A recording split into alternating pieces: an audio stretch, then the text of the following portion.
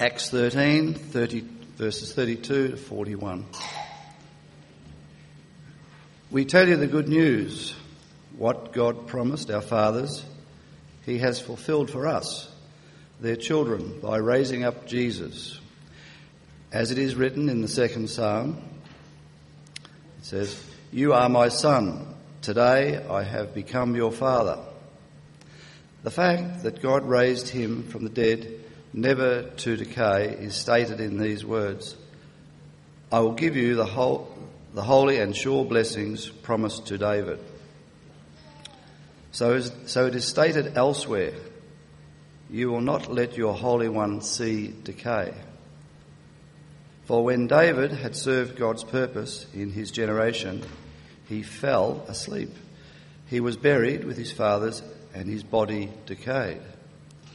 But the one whom God raised from the dead did not see decay. Therefore, my brothers, I want you to know that through Jesus the forgiveness of sins is proclaimed to you. Through him, everyone who believes is justified from everything you could not be justified from by the law of Moses. Take care that what the prophets have said does not happen to you. Look, you scoffers, wonder and perish, for I am going to do something in your days that you would never believe, even if someone told you. So the second reading is from 1 Samuel chapter 8. So if you're looking for 1 Samuel, it's after Joshua judges Ruth and before Kings and Chronicles. So 1 Samuel chapter 8, starting at verse 6. But when they said, "Give us a king to lead us," this displeased Samuel.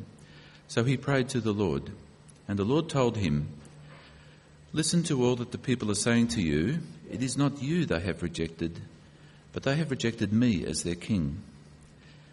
As they have done from the day I brought them up out of Egypt unto this day, forsaking me and serving other gods, so they are doing to you.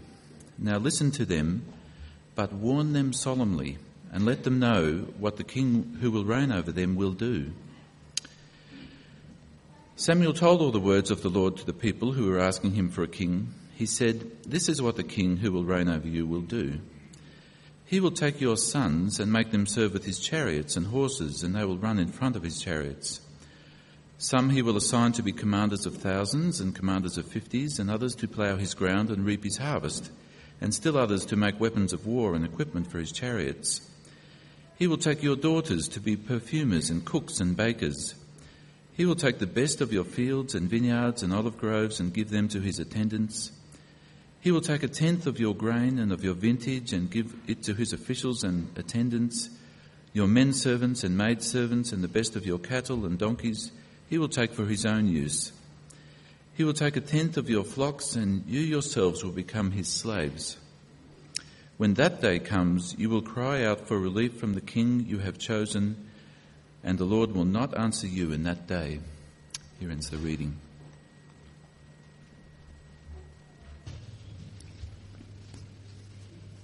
Well, thank you for having me here this morning. Some of you will know that I was a student assistant here for 3 years, from 92 to 95, so it's a familiar church to me. But a lot of new faces, and a lot of faces I forget the names. So again, that must be my age. I'll use that as my excuse. Well, if we come to God's word, let's just bow in prayer. Heavenly Father, again we thank you and praise you for your word to us. We're born again of that living word. We thank you for your Holy Spirit who applies your word to our lives. And Lord, we pray that as we come to your word this morning, you would give us open hearts, listening hearts, open minds that you would speak to us through the ministry of your word. And we thank you, Lord, that your word points us to the person and work of our Lord and Saviour, Jesus Christ. May we see in him the answer to our prayers, the future. May we see in him our hopes and our joys. We ask your blessing upon us in Jesus' name. Amen. This morning, while we're starting in 1 Samuel chapter 8, we will wander through 1 and 2 Samuel looking at a few points. So let's go back in time about 3,000 years. As you know, that's the time of King Saul and David, the shepherd boy. And there certainly is some history that's worth noting about the rise of kingship in Israel. As we just read in 1 Samuel chapter 8, the elders of Israel came to Samuel and asked that they would have a king. They wanted him to appoint a king over them. And Samuel was displeased, and he thought at first that they were rejecting him as their leader. But the Lord spoke to him, as we read in verse 7, the Lord says, "Listen to all that the people are saying to you.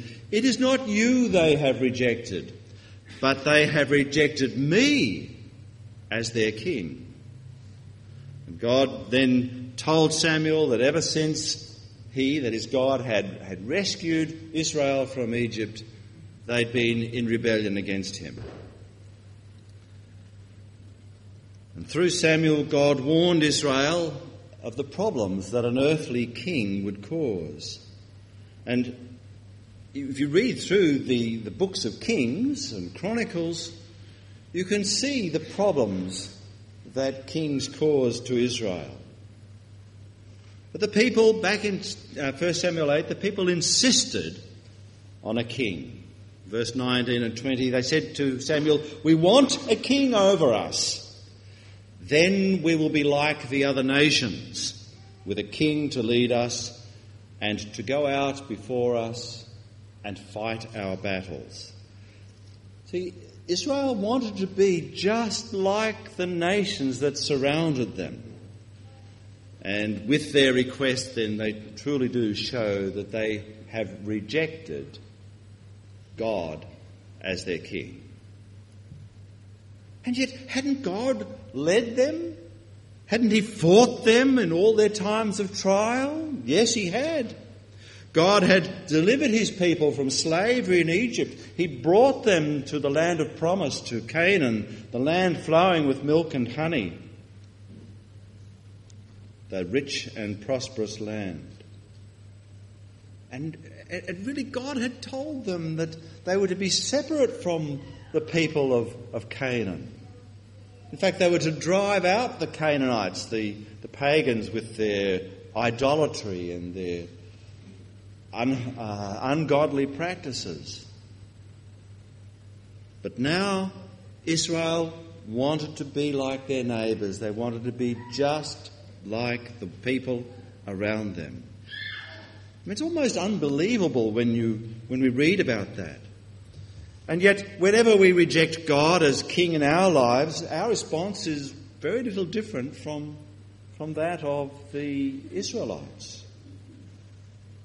And we say things like, we don't want to be too different from our neighbours. I suppose that's part of what peer group pressure is about, isn't it? And in our rebellion, we want what the world wants. Our neighbours set the standard for the way that we live. And we want to rule ourselves. In truth, I think we want to be king in our own kingdom. And though God didn't remove his guiding hand totally from Israel, he did let them have their way. Foolishly, the people asked for a king, and it wasn't long before they got exactly what they wanted. They got the king they deserved, Saul. God appointed Saul to lead Israel. And Saul did lead Israel for some 42 years. And for part of that time, Saul had success. He and his army defeated some of the nations that were surrounding Israel. But then Saul acted foolishly. Saul offered sacrifices to God, something that only Samuel was authorized to do. Then he spared the life of Agag, the king of the Amalekites. In doing so, he disobeyed God's word to him through Samuel the prophet. And we read of God's judgment on Saul in 1 Samuel 16, verse 14. Now the Spirit of the Lord had departed from Saul, and an evil spirit from the Lord tormented him. And it was clear to Saul's servants that, yes, from time to time, Saul was deeply troubled as that evil spirit tormented him. Meanwhile, Samuel anointed David, whom God had chosen to be Israel's new king. Back in chapter 13, verse 14, Samuel had warned Saul that Saul would be replaced by a man who'd seek to honour God, a man after God's own heart. As we read the words there of Samuel, "But now your kingdom will not endure. The Lord has sought out a man after his own heart and appointed him leader of his people, because you have not kept the Lord's command." It's always dangerous when God lets us have our own way. The danger is that we too will come under God's wrath. And we read of God's wrath against sinful rebellion in Romans chapter 1, particularly verses 18 to 32. And verse 18 headlines the significance of that passage. The Apostle Paul writes, "The wrath of God is being revealed from heaven against all the godlessness and wickedness of men who suppress the truth by their wickedness." In Romans 1, Paul points out that no one can claim ignorance before God, and yet even today people suppress the truth. When I say suppress, I mean they know the truth, but they deliberately choose to disobey. They deliberately choose to rebel. At the risk of being too bold, I can say that every single person on earth knows that God exists. The problem for some of the atheists is who know well that God exists. The problem is that they don't want to live God's way. They want to choose to live their way, their sinful ways, their rebellious ways. People like that refuse to see God's work in creation. So we have that old debate, creation versus evolution. In Romans 1:24, we read the result of this willful rebellion against God. And this is one of these scary passages in Scripture when we read that God removes his hand, his guiding hand from people. He hands them over to their own sinful desires.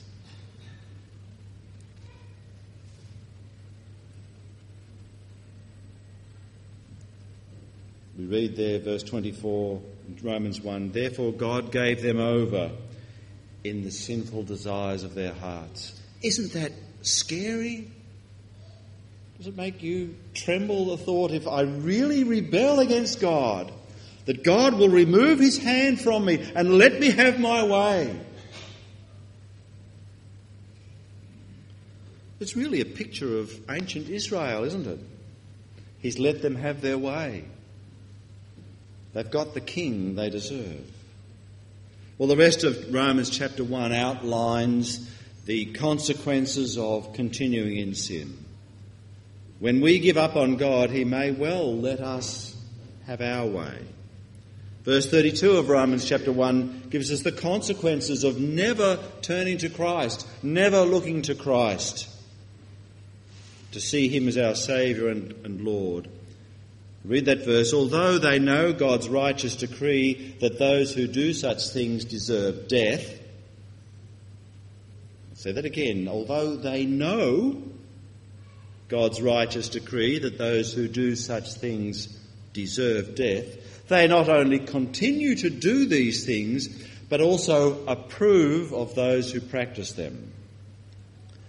These verses in Romans chapter 1 are a sad and terrible judgment on our society today. We cannot expect God to bless us while we continue to spit in his face. And the moral degradation of our society is a consequence of ignoring God. And if we encourage people in their sin by legislating for abortion on demand or euthanasia or gay marriage, God will not bless us. God isn't stupid. He will not and he cannot overlook rebellion against him. Well, God sought out David, this young man after God's own heart. And even today, he looks for men and women who seek him with their heart. We read in Jeremiah that if we seek God with all our heart, we will find him.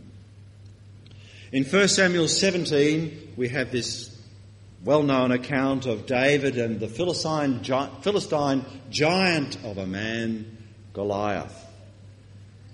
And I'm not preaching on that this morning, but it's interesting to read about Goliath's armour and weapons. 3 times in chapter 17 we read about Saul's spear. And I think that this huge man Goliath is preparing us for the way that Saul would treat David. Goliath represented all that stood opposed to God's people, Israel. And in time, Saul and his spear came to represent all that stood against Israel's future king. I'm just thinking in the first place of David. And it seems that for Saul and his spear were rarely apart. Even when he was asleep, even when Saul was asleep in the army camp, there was his spear stuck in the ground right beside him, near his head. Whenever an evil spirit would come upon Saul, he was driven out of his mind. And on those occasions, David would play his harp and perhaps sing to him to soothe his troubled spirit. Listen to what would happen, though. 1 Samuel chapter 18, verses 10 and 11. The next day, an evil spirit from God came forcefully upon Saul. He was prophesying in his house while David was playing the harp, as he usually did. Saul had a spear in his hand, and he hurled it, saying to himself, "I'll pin David to the wall." But David eluded him twice. We read of a similar event in 1 Samuel chapter 19. Later, Saul even threw his spear at his son Jonathan when Jonathan spoke up for David. In those days, you really had to watch out for Saul's spear. Did David strike back? Did David try to kill Saul? He had opportunity on several occasions. We read about one of those times in chapter 24 of 1 Samuel. Saul had gone looking for David, wanting to kill him, and David had taken shelter in a cave.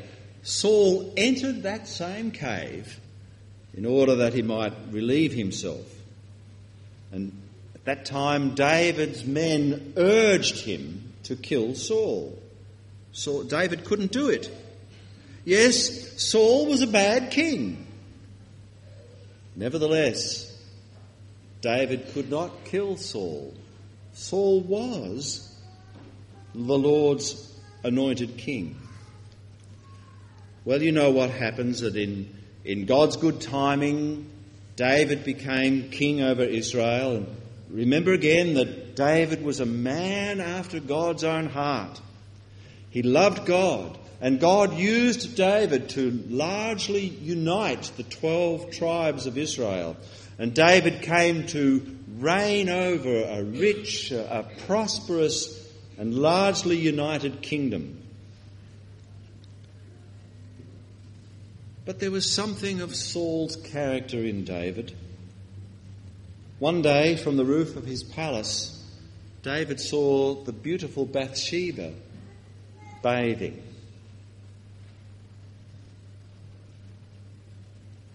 This was Uriah's wife.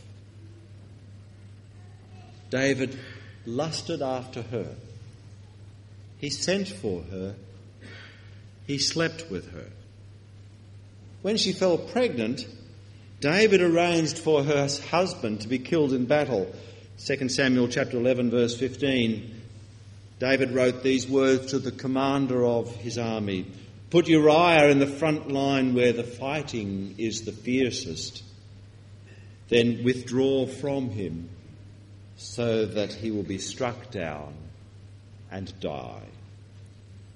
In plain language, the writer of 2 Samuel tells us about Uriah's death in verse 17 of chapter 11. When the men of the city came out and fought against Joab, some of the men in David's army fell. Moreover, Uriah the Hittite was killed. He died.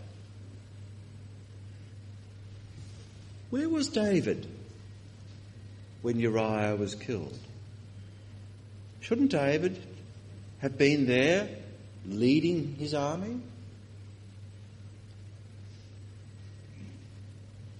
David was at home in Jerusalem. And there Bathsheba soon ended her time of mourning for her dead husband. David took her to be his wife.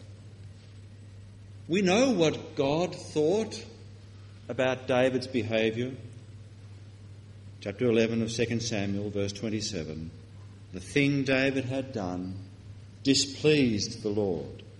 Well, Israel got what they wanted.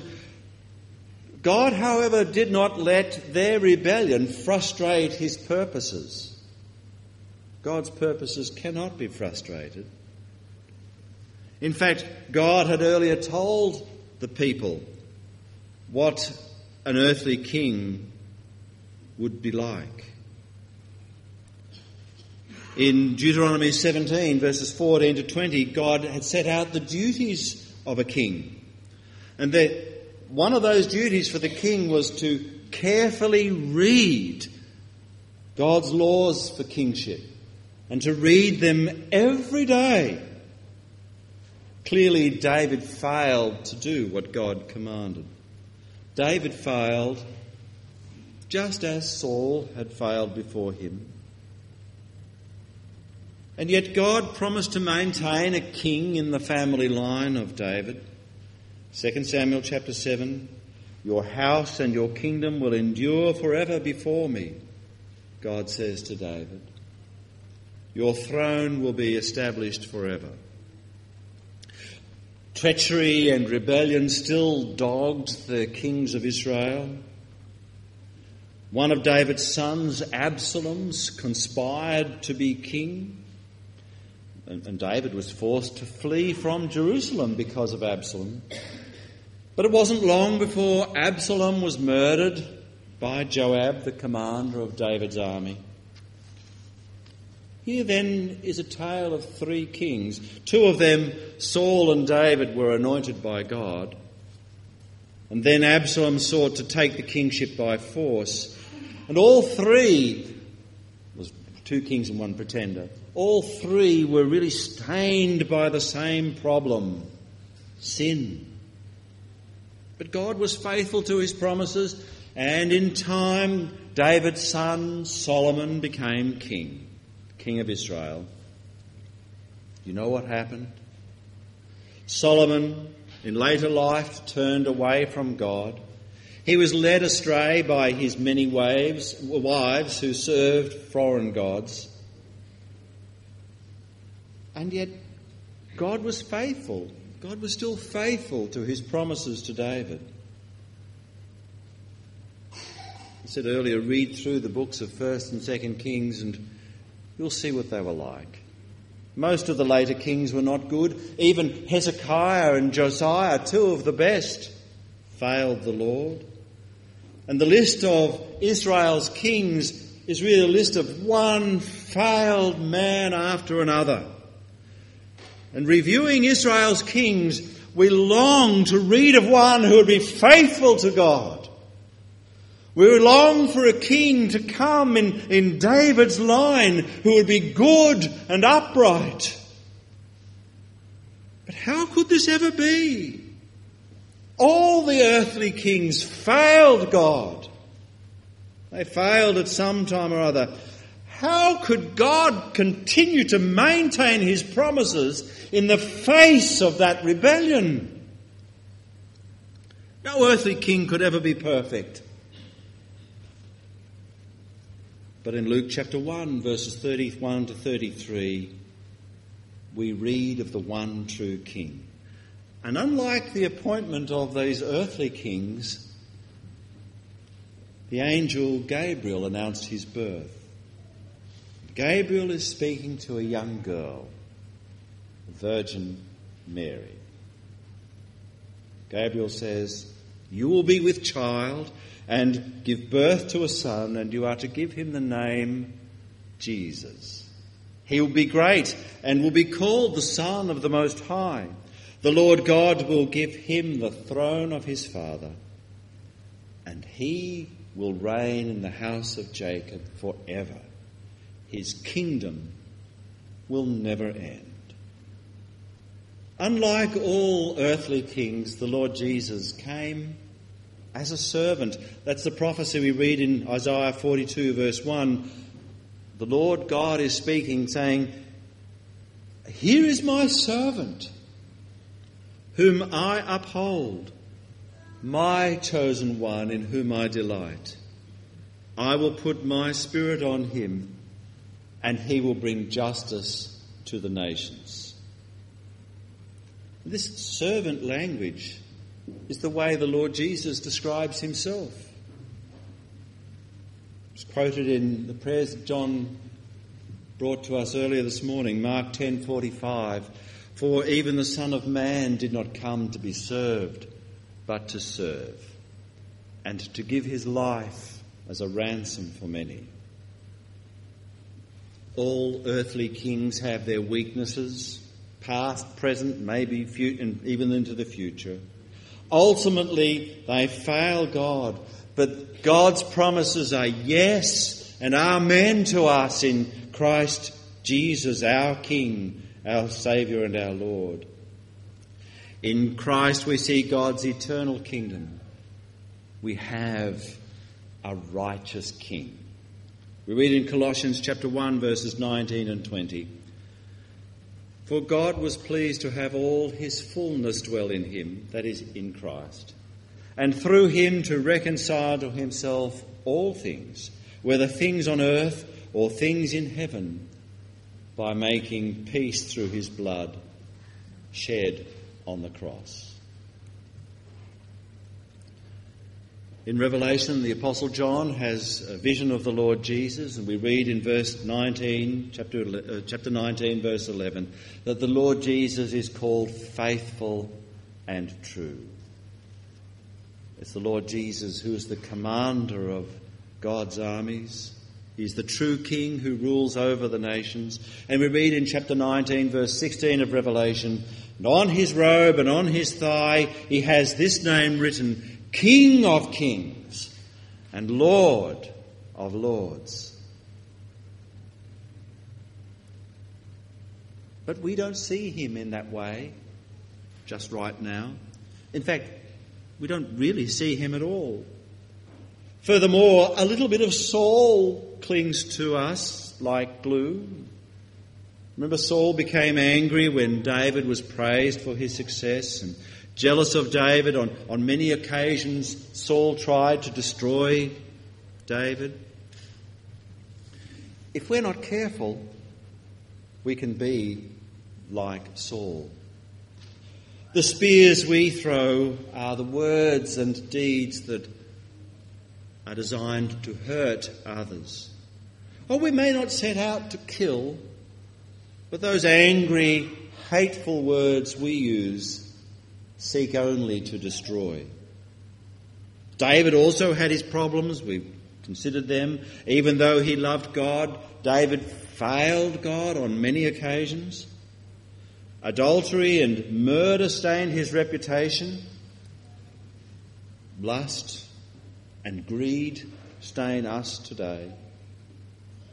Yet there's something of Saul in David, and there's something of Saul and David in us. Yet both Saul and David were appointed by God to rule over Israel. Absalom, David's son, the contender for the throne, Absalom sought to take the kingdom by force. He wanted to depose his own father as king.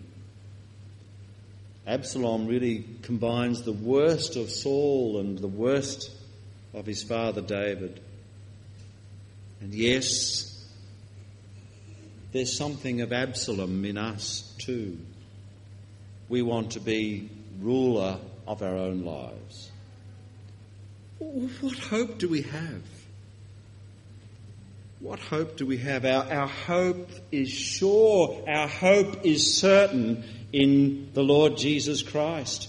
When we trust in him, we have that wonderful assurance that he lives in us by his Spirit. Yes, we want to be like him, but we fail. We're like the Apostle Paul in Romans chapter 7, where he speaks of the good that he wants to do and cannot, and the bad things he does not want to do. That is what he does. And then he cries out, "Who will rescue me from this body of sin? What a wretched man I am. Who will rescue me?" And immediately Paul concludes there with a doxology, "Thanks be to God through Jesus Christ our Lord." David fought Goliath, but it was not in his own strength. He said to that Philistine, "You come against me with sword and spear and javelin, but I come against you in the name of the Lord Almighty, the God of the armies of Israel, whom you have defied." Let's face it, you and I are not in the same league as David, as King David. We're no match for the evil that stands arranged against us. We can only have victory over sin, with help from our Lord Jesus Christ. As we read earlier from Acts 13, verse 38 and 39, "Therefore, my brothers and sisters, I want you to know that through Jesus the forgiveness of sins is proclaimed to you. Through him everyone who believes is set free from sin." So watch out for Saul's spears. Dodge them. And don't seek revenge. And with God's help, don't throw spears yourself. Amen. Let's pray.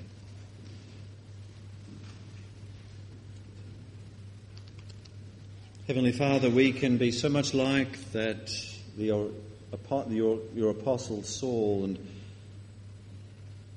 when we examine our hearts, when your Holy Spirit examines our hearts, we see how much we fall short of your glory. And we want to cry out with Saul how wretched we are. And we want to cry out, who can rescue us from this body of sin? And then we lift up our hearts in thanks and praise, for it is through Jesus Christ our Lord. And we thank you for your Holy Spirit who working in us to make us more like Jesus, who is working in us as our sanctifier to make us more and more godly and holy, that we might live lives that please you and bring honour and glory to your name. This is our prayer, and we bring it to you in the name of our Lord and Saviour Jesus Christ. Amen.